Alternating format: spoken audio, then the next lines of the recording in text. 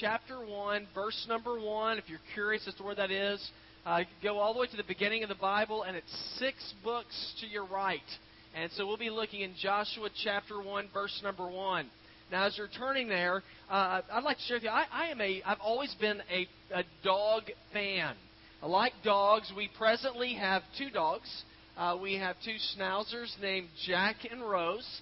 And yes, they were named for the main characters in the movie Titanic. Now, I want to give a little disclaimer here. 2 of them, actually. One is that I hate the movie Titanic. Now, you might like it, but I absolutely despise the movie. As a matter of fact, when we saw it, I could not wait for it to go down. And I was hoping that both Jack and Rose would not survive. So half my dream came true. But the other disclaimer is that we did not name the dogs that. We rescued them. And there was a couple in our church who talked us into it, and I don't know why we did it. But anyway, there was a movie that story has nothing to do with anything, but there was a movie that came out in 1996 called 101 Dalmatians. I'm sure you all remember it. If you have kids, back then, you had to go see it. And so it's all a bunch of these little cute little dogs that were in the movie. And what happened after that movie is people went out and bought Dalmatians left and right. I mean, it was just absolutely crazy. Now, and while that was an exciting time for dogs, there are problems that come with Dalmatians. Dalmatians, for one, tremendously hyper dogs, and they eat and chew everything. They also have physical problems. They can't hear. I think like 15 to 20% of them go deaf. They shed year-round. And so with all these problems, what happened is all the people who bought these Dalmatians, they got sick of them. And so they began to turn them back in droves to animal shelters. There was one animal shelter in Florida that said we received more Dalmatians in 9 months than we had the previous 2.5 years. Now, just being the kind of dog person that I am, I like dogs, but I understand the owners of these dogs. They're a bigger hassle than they're worth. You can't stand them. They drive you crazy. So you turn them back in. And I thought about that, and I thought, man, on the other side of that, I am so glad that God is not like that with us. We are, we're cute when we're born. Most of us are. Actually, maybe not. My kids were cute. When they were born, they looked nice and everything. But then what happens? They grow up. And they have all these problems, and there's all these issues. And after a while, you think, well, man, maybe I just ought to turn this kid back in. Well, fortunately, God doesn't do that with us. And as a matter of fact, what we're going to see is that God is faithful to His people.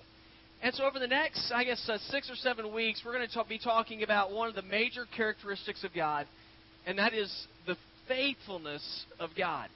That's why if you look at your bulletin, you'll see on the front of it the new series is entitled Semper Fi. Now, that's obviously we stole that title from the Marine Corps, and I know there's many Army people in the church. My apologies. But y'all's motto didn't fit in. So so always faithful.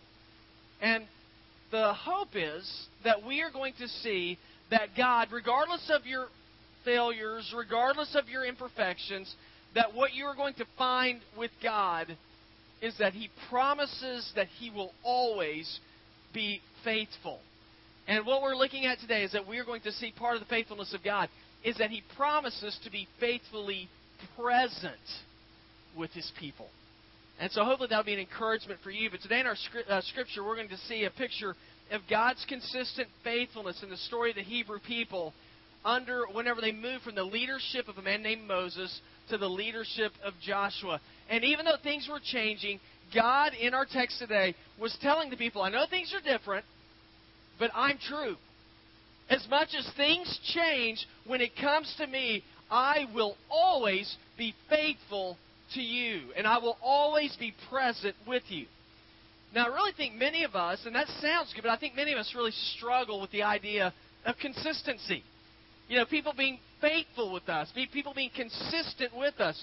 And the reason why is because we've seen people fail us time and time again.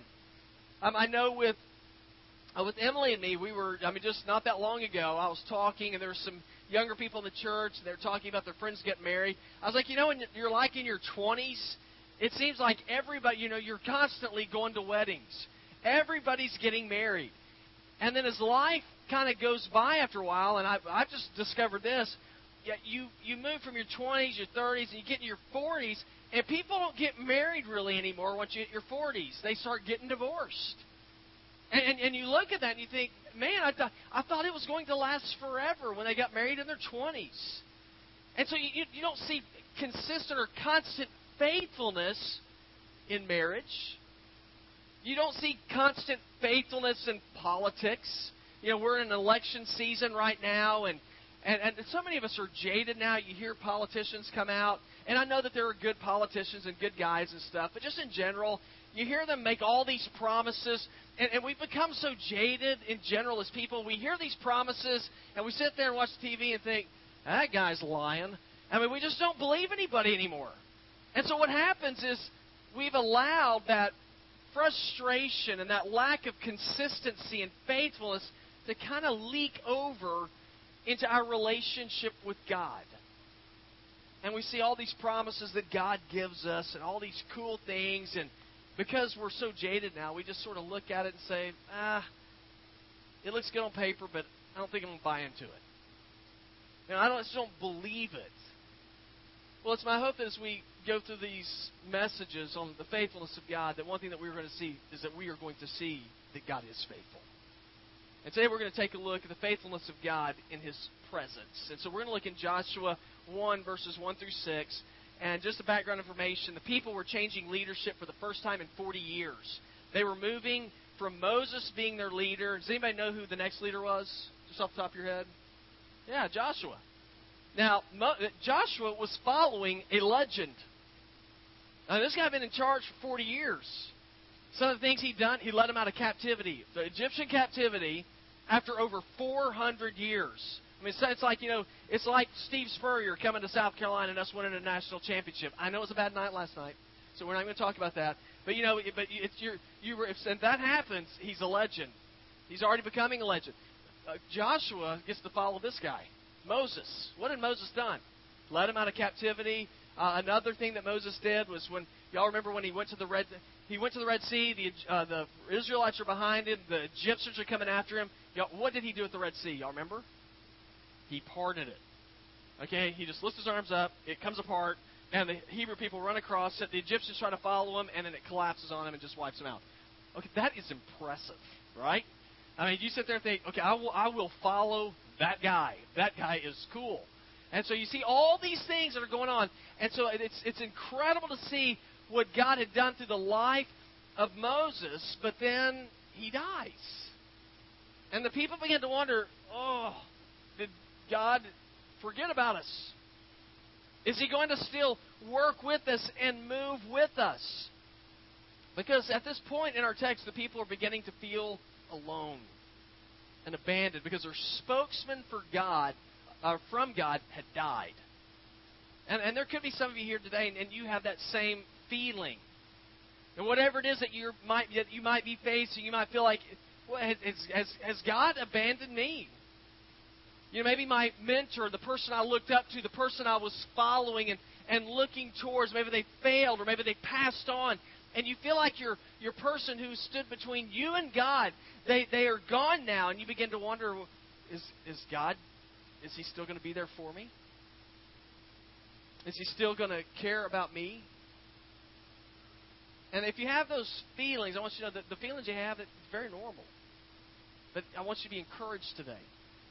Because I want you to see some of the things that were floating through the minds of the people as they were going through this transition of leadership. And they were wondering about God's presence. And so here's what I want you to notice today. The very first thing I want you to pick up on is the people, they were fearful that God had abandoned them. And you could identify with that possibly. They were fearful God had abandoned them. Now look with me in verse 1. It says, after the death of Moses, the Lord's servant, the Lord spoke to Joshua, son of Nun, who had served Moses. Moses, my servant, is dead. Now you and all the people prepare to cross over the Jordan to the land I am giving the Israelites. Okay, the Hebrews have been in captivity 400 years. Moses is the big-time leader, performs miracles. Plagues come. Remember the plagues? Wipes out the Egyptian people. The Egyptians at this point are like, please get out of here. Red Sea splits wide open. Y'all remember what they ate when they were in the wilderness? Yeah, manna from heaven. I mean, this stuff is absolutely incredible.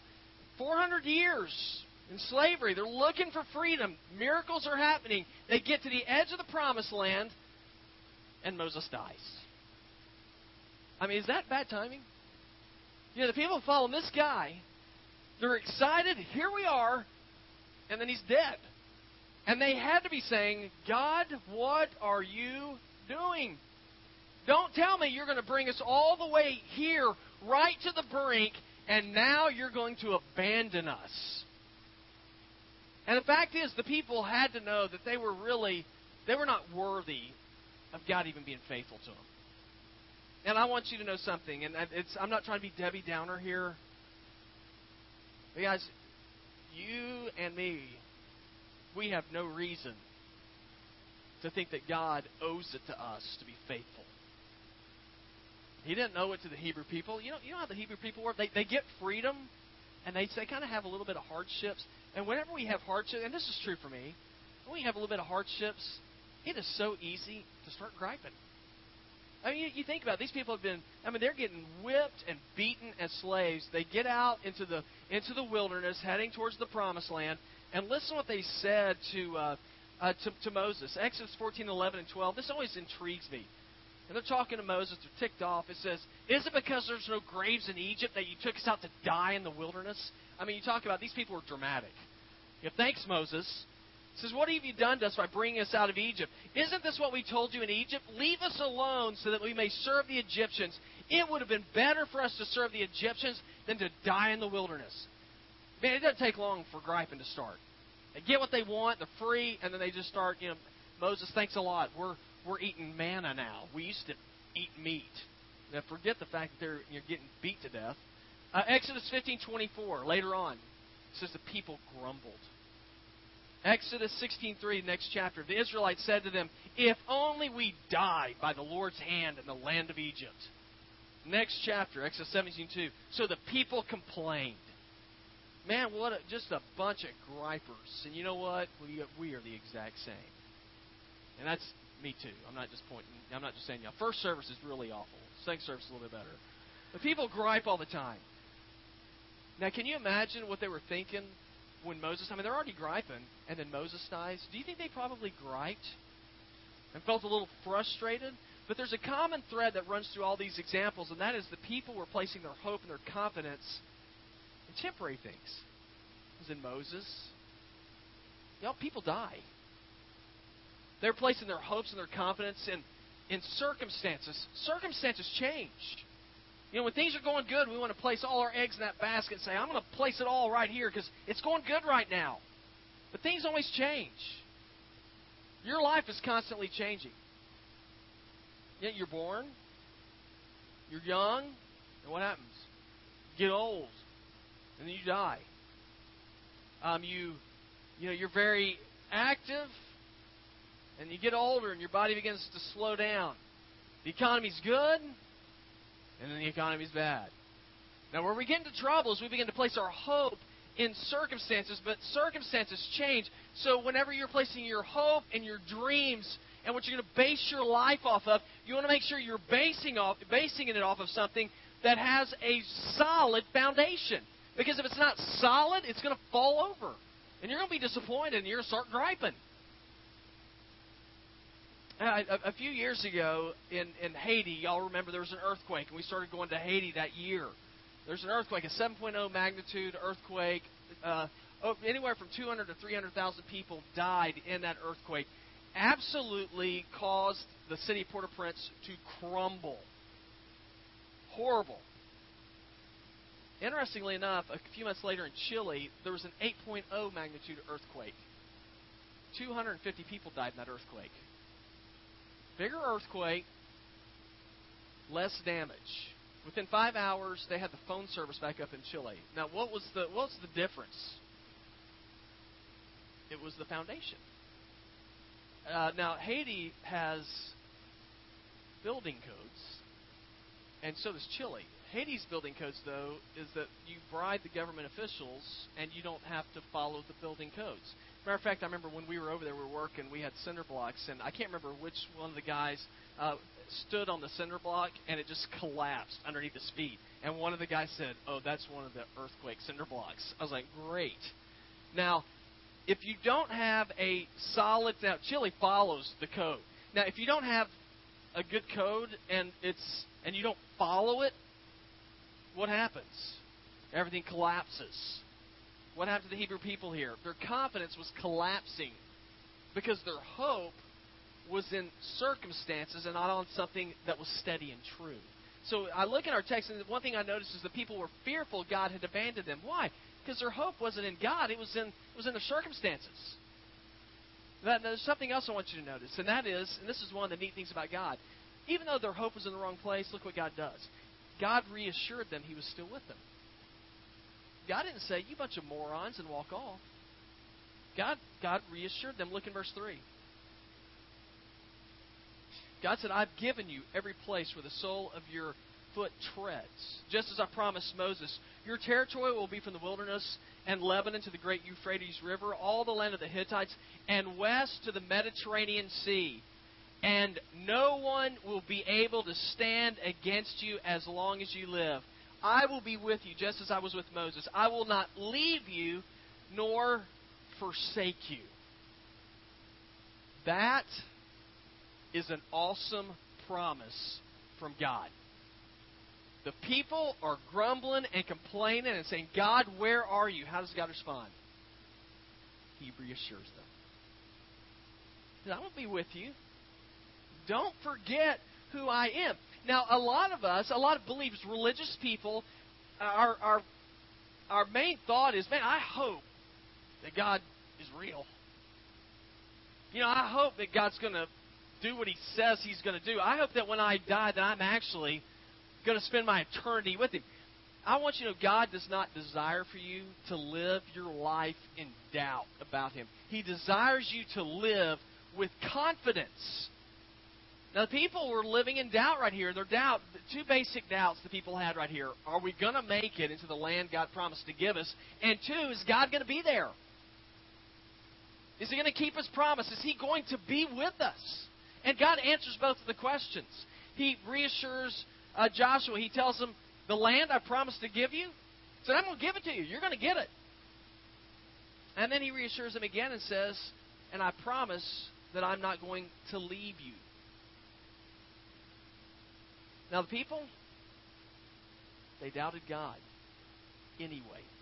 And it's real easy for me on this side of history to sit there and go, those people are crazy. How could they doubt God? I mean, look at the Hebrew people. God, when they were with God, God revealed Himself to the people. He showed them His presence. If you read the book of Exodus, He showed His presence to them miraculously by a cloud, a pillar of cloud in the morning, and by a pillar of fire at night. That's how the people knew where to go. They would follow the cloud and the fire. I know it sounds crazy, doesn't it? But that's God revealed Himself. They physically saw this stuff. They ate food out of heaven. That doesn't happen very often. They saw God send plagues on the superpower of the day and wipe it out. And I sit there and I look at all that and think, how could the people doubt God? And then Moses dies. And they begin to get nervous. And all bets are off there. He was their leader.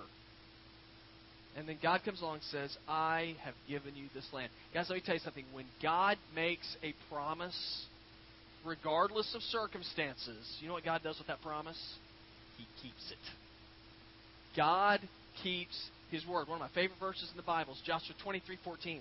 Joshua's coming to the end of his life, and he tells the Hebrew people, he says, you know with all your heart and all your soul that not one of the good promises the Lord your God gave you has failed. Everything was fulfilled for you. Not one promise has failed. Not one. Hebrews 13:8 says Jesus Christ is the same yesterday and today and forever. What does that mean? It means the God who keeps His promises, who kept His promises with Joshua and Moses, is the same God who keeps His promises to His people today. Now, God gave them a promise. I ask you all a question. What promise did God give the Hebrew people? The promised land, right? Now, that's a great promise, but here's something to think about. They didn't just get to sit back and say, "Oh, that's really neat. I can't wait for that to happen." You know what they had to do to go to the promise, or to get the promised land to be their land? They had to go fight. They had to go to battle. Now, guys, let me tell you something.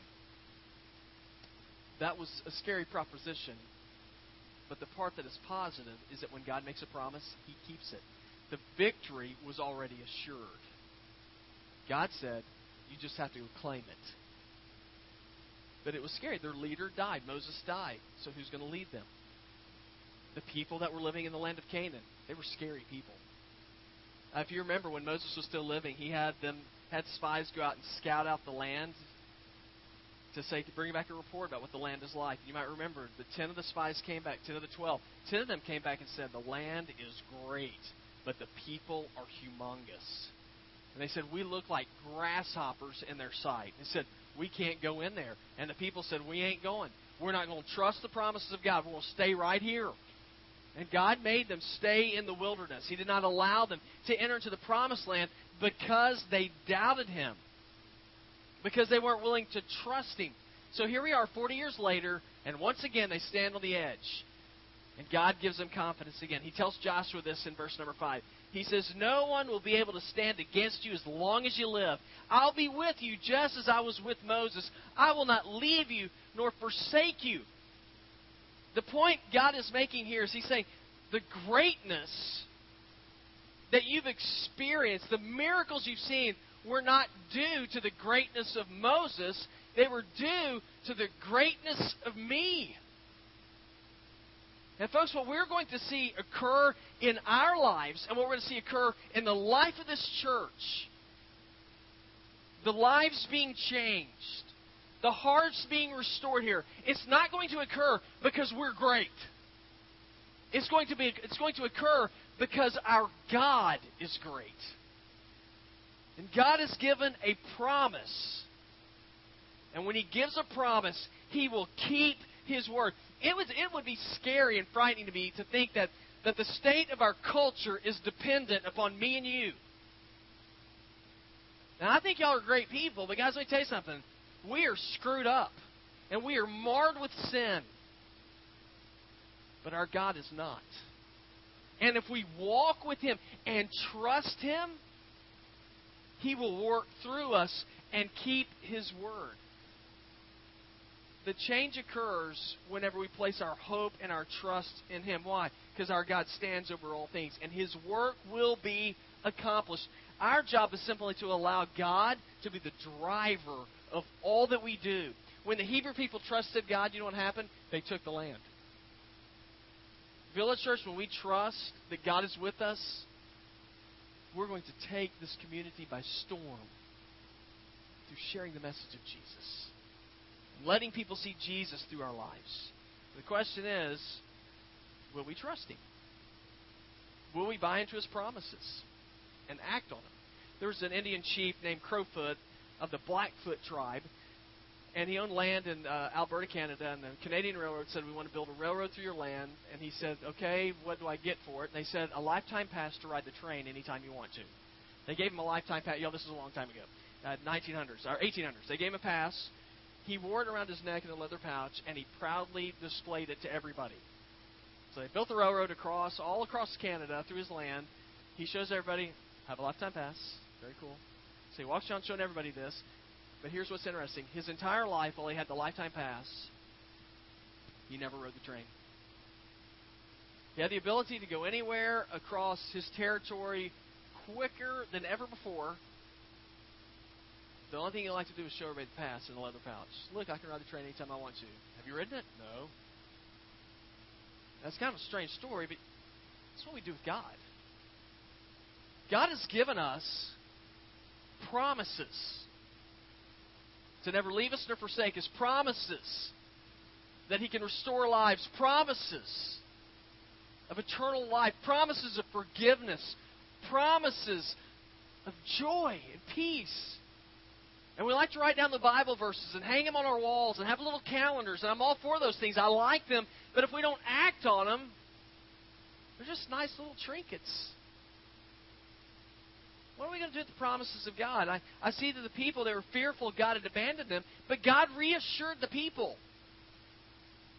And here's the last thing I want you to see, or what I want you to notice, and that is that God will empower His people with His presence. God will empower us. Now look at our last verse, verse 6. It says, "Be strong and courageous, for you will distribute the land I swore to their fathers to give them as an inheritance." It's a promise from God. Now, knowledge is a great thing. It's really nice to know how to do things, how to put things together. But if you don't ever use that knowledge and actually apply it, we all know then it doesn't matter. That knowledge doesn't count for anything. It doesn't help us. Now, for 40 years, God had been preparing His people to go into the Promised Land. For 40 years. He's letting them know, I'm faithful, true. We're told that their shoes never wore out in 40 years. God's like, I'm going to provide for you. They ate food again from heaven. They saw the Red Sea split in half. God's giving them all these signs to say, you can trust me. I am a big God. And then after 40 years, they're on the brink. And God's saying, okay, you know all this stuff about me. It's time for you to act on it. You know, you don't just get to sit back and read all the stories and say, that's neat. It is time to say, you know what, God's true. And He's big. And I'm going to act on what He's called me to do. And so God says, go over the Jordan River and fight for the land. That's why He encouraged the people, again, in our verse we just read. He said, be strong and courageous. Why did He have to tell them that? Because the people, they were slaves for 400 years, and now He's telling them to go fight. It's not like they had this huge, great military organization. They're fighting against nations. But God said, you've seen me move. He says, you know I can give you victory. You follow me and trust me, I'll keep my promises. Guys, God will never call us to do something that He will not empower us to do. So one of my favorite verses is Romans 8:31. If God be for us, who can be against us? I've seen that play out in the life of this church. If God be for us, who can be against us? And I still remember, over 10 years ago, we sensed a leading from God to start a work here, to make a difference in a community, because we felt like God was calling us here. And I thought, man, how in the world is that going to be possible? We're starting with nothing. But God gave us a promise, and we acted on it. Guys, let me tell you something. We have seen God do amazing things. There have been many of you who joined in and said, we're going to trust God. And it's because of your trusting nature of God that we've seen God do things we never thought He would do. I look today and I say, okay, if that's true, then what does that mean for us in the future? Am I going to trust? Are we still going to trust God? You know, the church is here now. We're here gathered now. But what's it going to mean for us from this point on? You know, I look in our community. Our community's growing so fast. You know, we have 37 high schools in Blythewood. I haven't figured that out yet. There are so many schools here. And they're spreading out all over. And God's given us, we prayed, and we said, God, may you give us good favor in our schools. May you give us good favor with the leaders in this community. And there's no reason for those people to give us good favor. They thought we were a cult, I'm sure. But you know what they did? They gave us good favor. Allowed us to give a message of Christ, to love people, care for people. And I see all these new schools popping up, and I believe that there has to come a time when we look at that and say, you know what? It's time for us as a church to gather together, begin to start new churches in other areas, so that we can reach more people. Is that scary? Yes, but God has given us a promise that His Word will not return void. And we need to go out and share His message, believing that Christ changes lives. I look at our church and I see people and I see marriages that come here who are struggling. And I believe if we trust in the power of God and we teach and we love people, we're going to see marriages restored. We're going to see homes that are blessed. I see us coming to a place where it becomes the norm for us to respond and to live and to act, not according to what I feel. Saying, this is right because this is what I feel, but for us to respond and to live on what God says. Not on what I feel. But what does God say? And why would I want to do that? Because I trust God. Now the question is, can those things really happen? Can a group of regular people like us really make a difference? You better believe it. Especially if we heed to the Word of God that says, be strong and courageous. Because as we live with the presence of God, there is nothing that can override the promises of God. Because everything sits at the foot of Jesus. The question is, God's going to accomplish His purpose. The question is, are we going to join Him? He's going to accomplish it. I just want to be on the team when it happens.